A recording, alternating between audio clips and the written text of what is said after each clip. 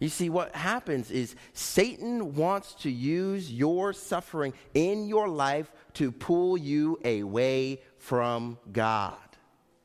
He's trying to use trials and difficulties because he wants you to turn your back against your Maker, your Creator, your Redeemer, your Savior. Does the Bible have answers for these atrocities? It does. God has allowed his saint Job to go through evil of a kind that's unfathomable. You see, Job was tempted when life was falling apart to curse God. When his riches were destroyed, when his children perished, when his health failed, would he still look to God? Was God enough for him? You see, typically when we talk about suffering, we have two basic explanations of it. Eric Ortland writes this in his book about Job. He says, we have a David-like suffering. David-like suffering is this: sin on our part. So we suffer because of sin. David, for example, he committed adultery with Bathsheba and murdered her husband. And in Psalm 38, he talks about his wounds stinking and festering because of his own foolishness. It's why he cries in his heart in Psalm 51:10, create in me a clean heart, O God, and renew a right spirit within me. There's the David-like suffering because of sin, and then there's also the James-like suffering. This example is we are suffering primarily because Christ is trying to grow us in Christianity, that we have some deficiencies that we need to grow in. Paul talks about this in Romans 3. He says, we rejoice in our sufferings, knowing that suffering produces endurance, and endurance produces character, and character produces hope. But what we're talking about tonight, and I want to be very targeted, is we are talking about a Job-like suffering. It's not the result of sin. It's not based on the need for spiritual growth that you'll see in the life of Job. You see, sometimes God ordains pain and loss that has nothing to do with sin and nothing to teach us besides the fact that God wants to show us that he is enough for us. He's trying to show us that he is all that we need. You see, God did this in Job's suffering and recorded it in Scripture. And so I'm going to be talking about that tonight. But we have another teaching element I want to show you, and that's a video which overviews the book of Job. Then I'm going to come and begin our official message.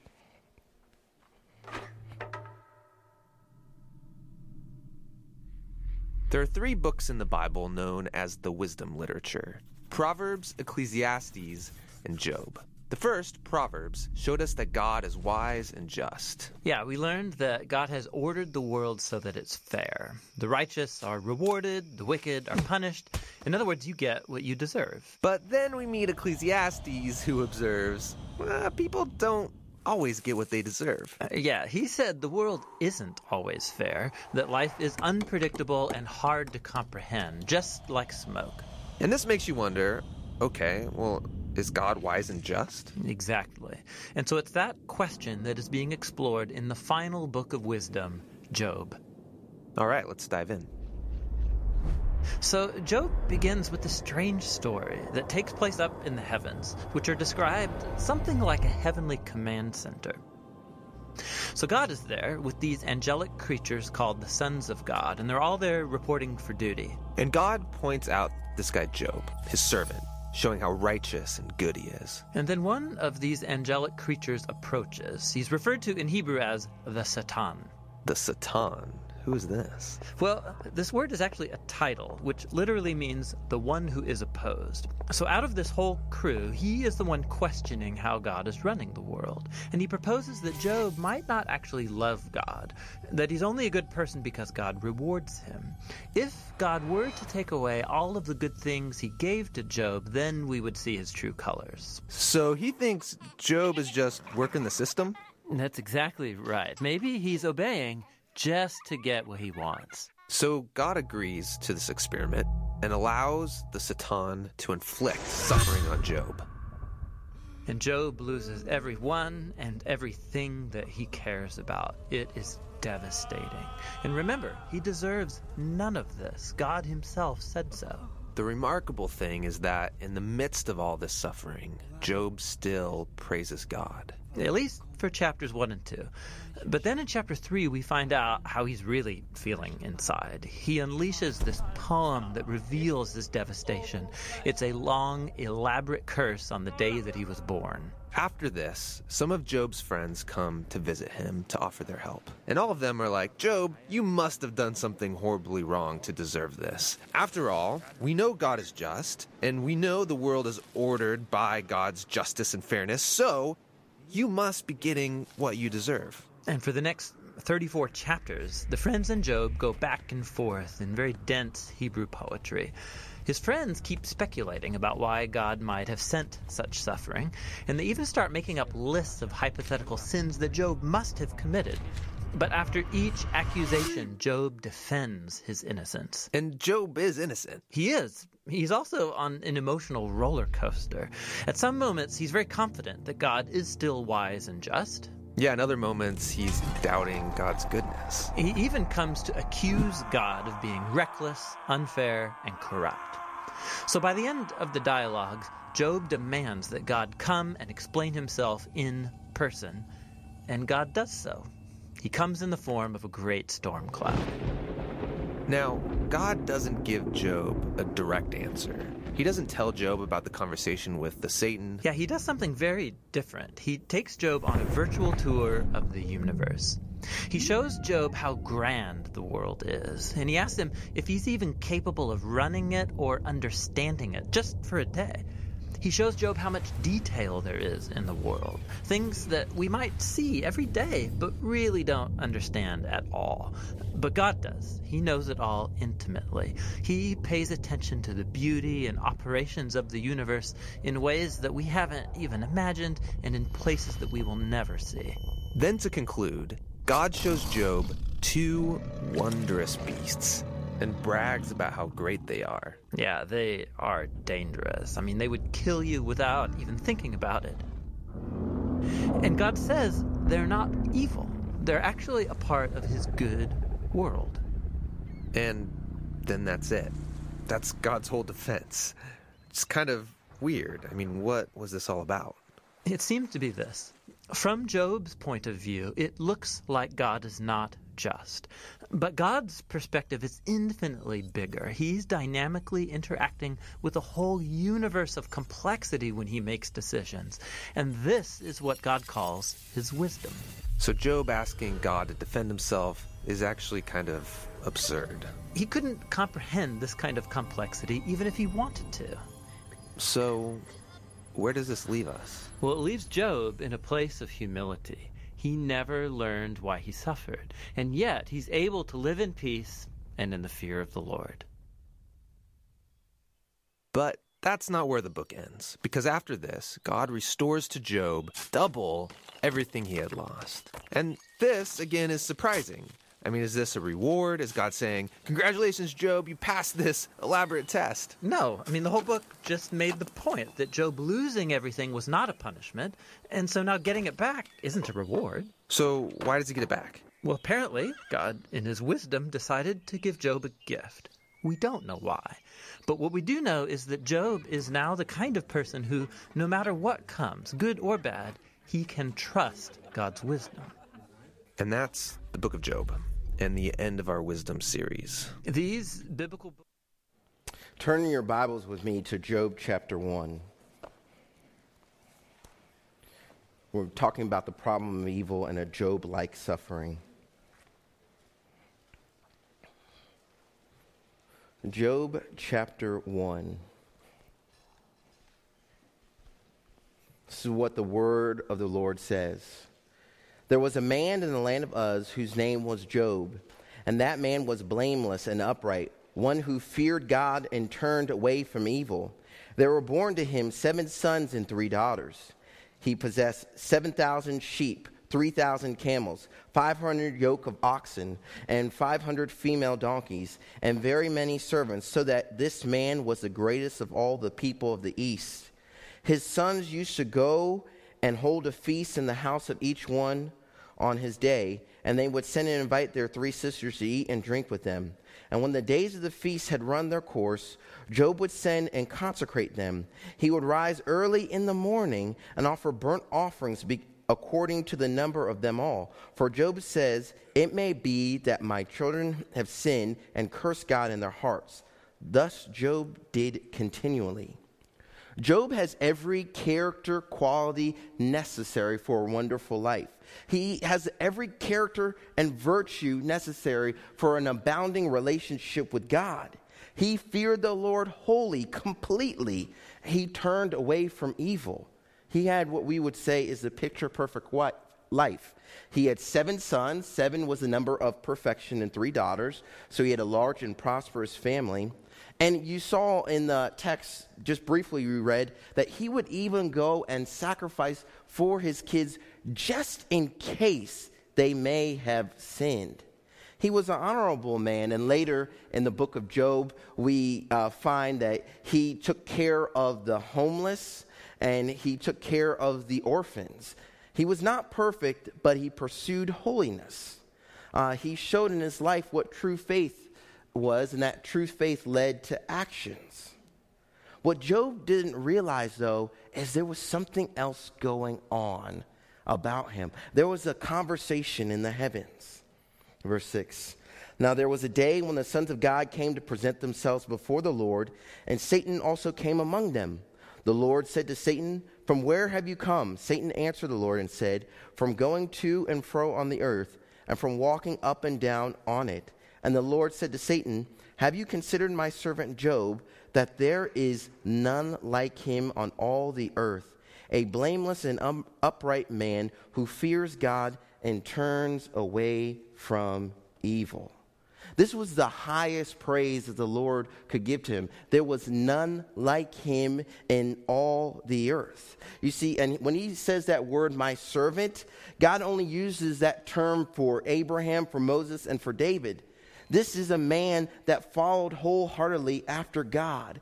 But the main passage, the main text I want to zero in on as we answer the problem of evil and why is verse 9.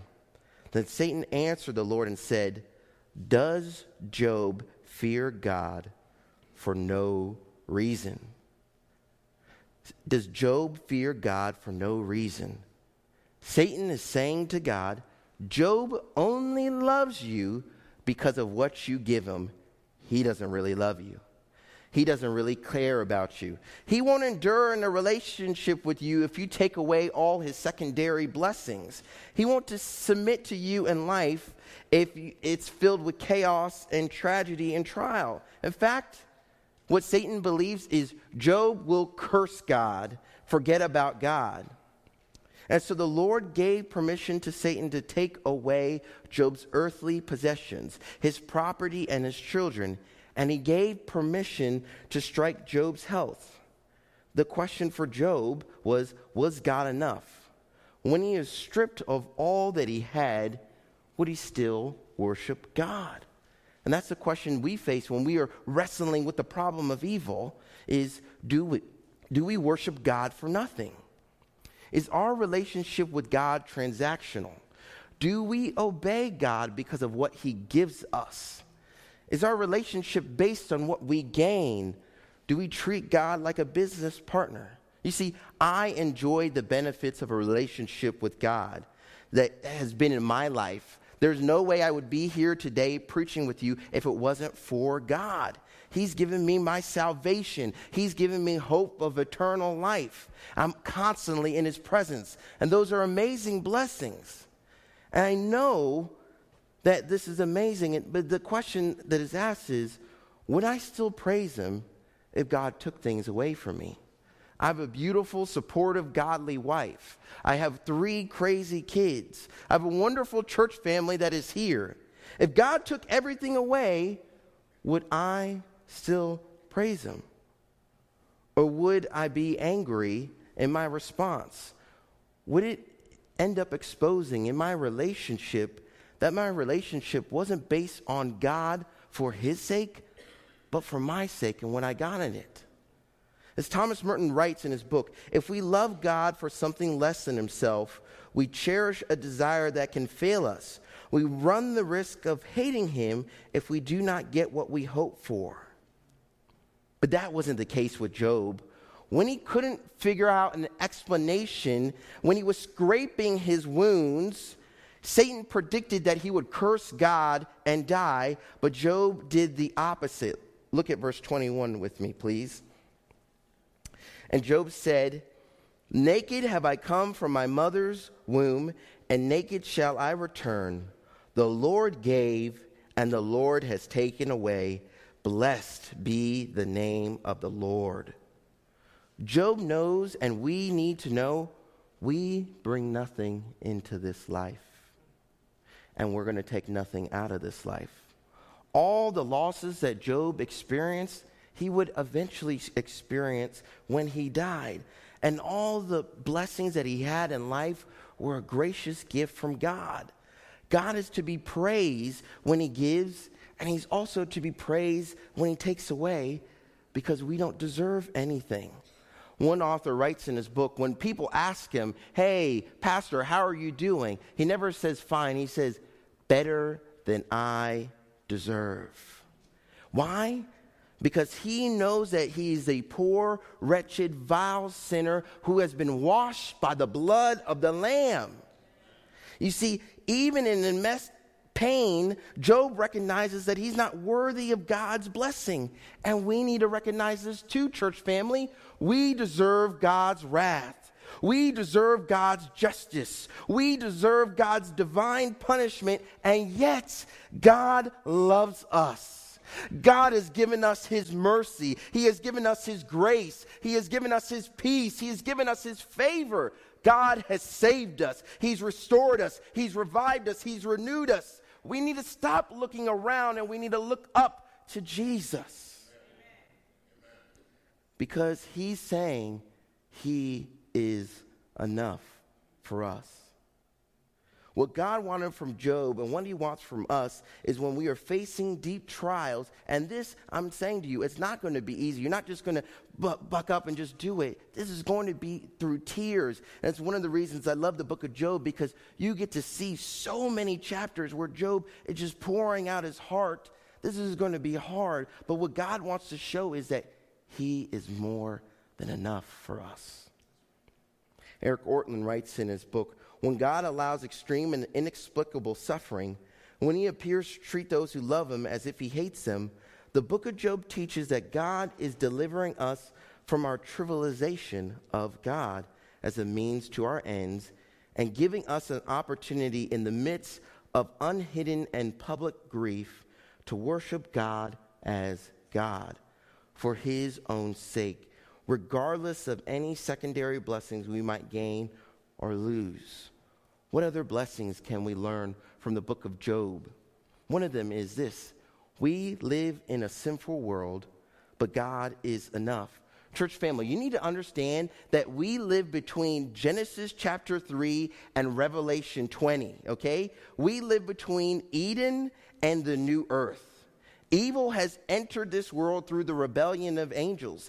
Adam and Eve's sin brought destruction and chaos and calamity into this world. In this life, suffering will come. The longer you live, the more you will experience it. So we should not get caught off guard when it does happen.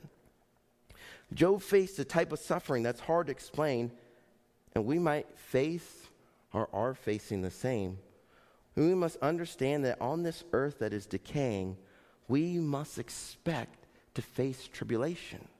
We must expect to face suffering, to face affliction and anguish and suffering of various kinds. In fact, author Christopher Ash writes in his commentary on Job, every Christian should wake up every morning and say, a deep, dark, spiritual battle is being fought over me today. But we can take comfort in knowing, as God explains in Job chapter 38, that God is not the author of evil. God cannot be tempted by evil, and he doesn't tempt anyone. That God is light, and in him is no darkness at all. Job had no idea of this cosmic battle that was taking place in the heavens. He didn't realize that Satan was literally plotting to destroy his life, to devour him, to consume his faith, trying to prove that it was on shaky ground. But God is sovereign and orchestrated it, but he's not the author of evil. The prince of the world is seeking to destroy you and I. He also did this to Peter in Luke chapter 22, verse 31. Jesus says to Peter, Simon, Simon, behold, Satan demanded to have you that he might sift you like wheat. Do you hear this? What Jesus is saying to Peter? Satan is desiring to throw you up, and like wheat, you will just scatter. Your faith is just going to scatter away. Your faith is lacking. But God's faithful servant is going to say, God is enough. You see, there is a battle raging for our hearts and our minds and our soul. And sometimes, again, if we don't know what's happening, it may cause us to be fearful. But have hope. God is only going to tolerate evil for so long. You see, in Job 38, he talks about it, that he keeps evil on a leash. And know this, Satan's power is limited. Satan is not God's rival. He's not God's equal. He had to come in line to ask God permission to accuse Job, and he has to do the same with us.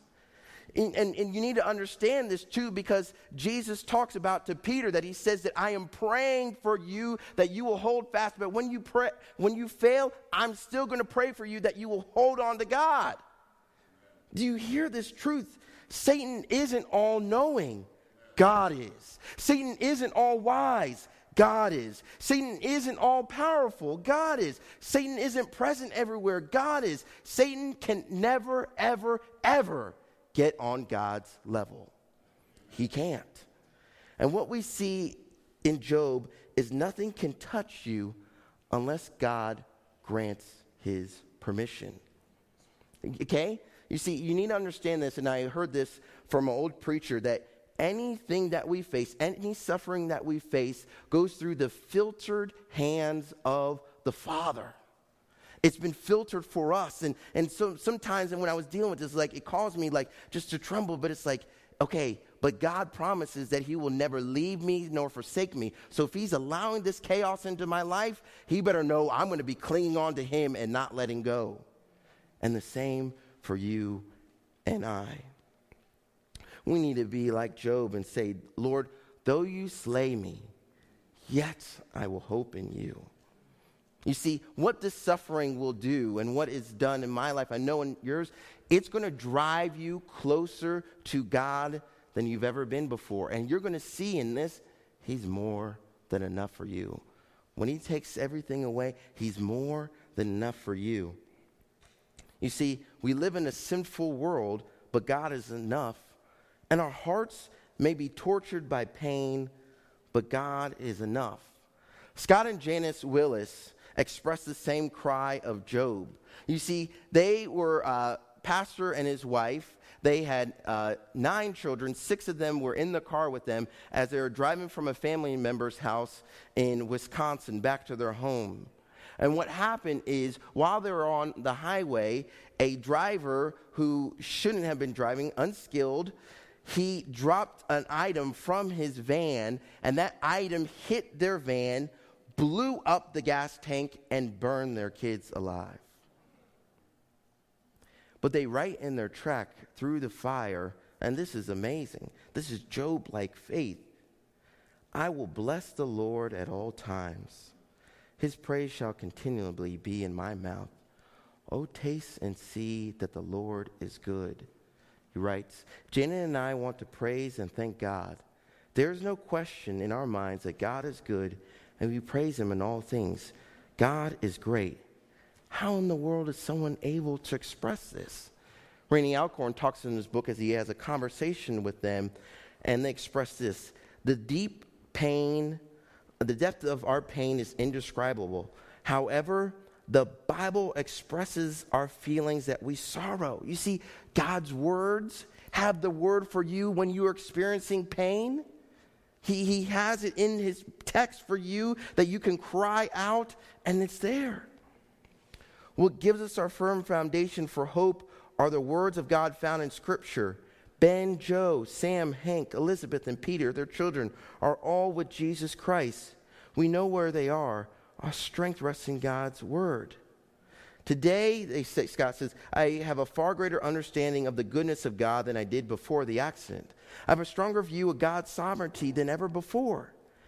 And Scott and Janet didn't say that the accident itself strengthened their view of God's sovereignty. Indeed, Scott, the pastor, had a sense of loss initially, prompted suicidal thoughts, but rather their faith grew as they threw themselves upon the grace of God to live each day. Janet says, I turned to God for strength because I had no strength. She went to the Bible with a hunger for God's presence, and he met her.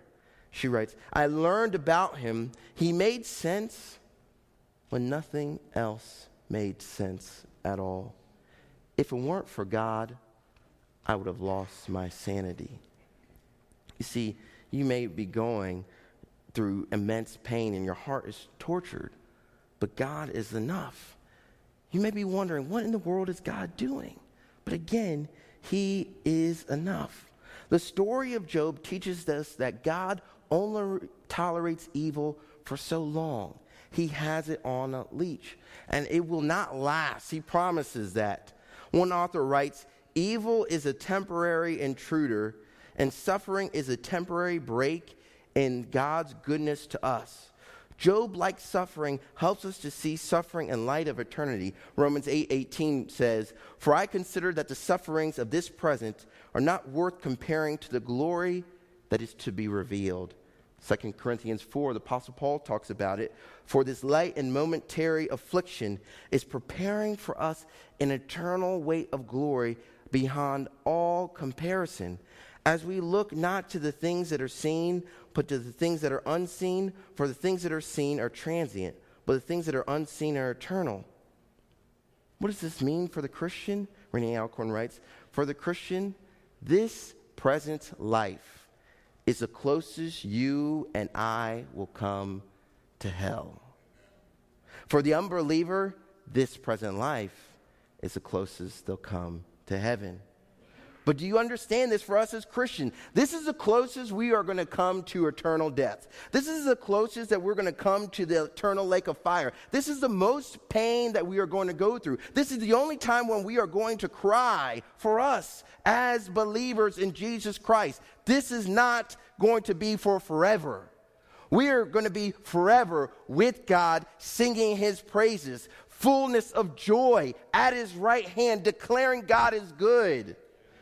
You see, your pain may be real, your emotions may be frayed, but your suffering will come to an end when you see Jesus face to face.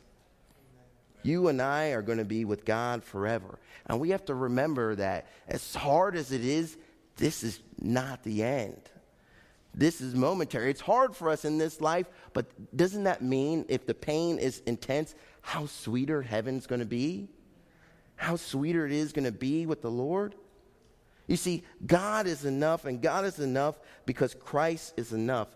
Pastor Peter Kreeft says this: many Christians try to get God off the hook for suffering. Many Christians try to make excuses as to why God shouldn't be responsible for suffering. But here's the thing: God puts himself on the hook, so to speak, on the cross.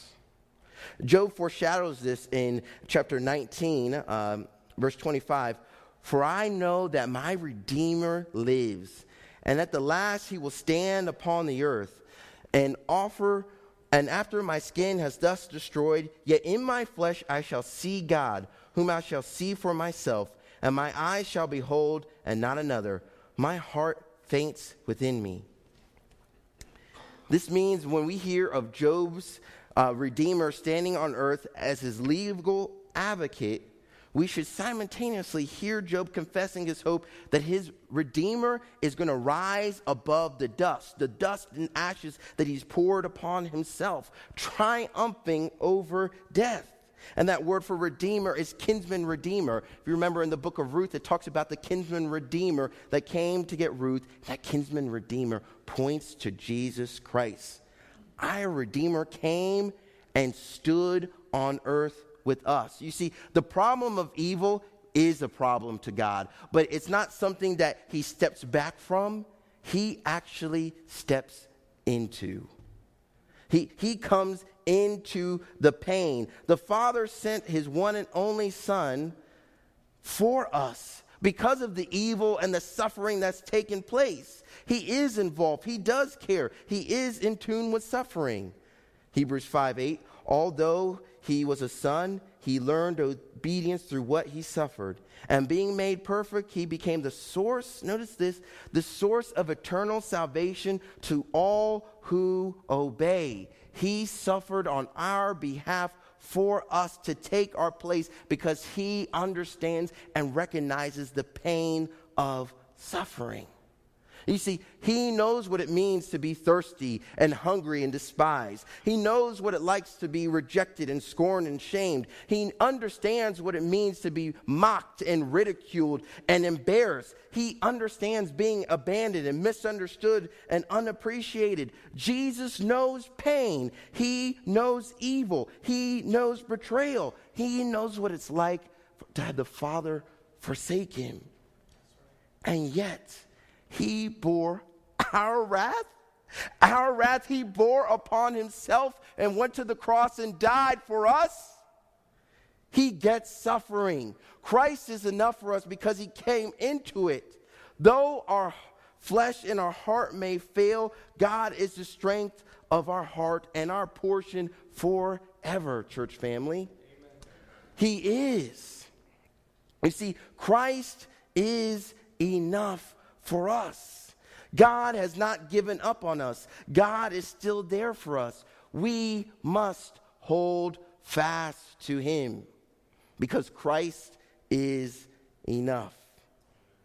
You see, the thing that has gotten me through times of suffering is a song by Mercy Me called Hold Fast. And some of the lyrics go like this: to everyone who is hurting, to those who've had enough, to those that think they're undeserving, that should cover all of us, don't let go. I promise you there's hope. Hold fast. Help is on the way. Hold fast. He's come to save the day. One thing I've learned in my life that's stronger than my strife is his grasp. Hold fast. Nothing can pluck you out of the hand of your Father.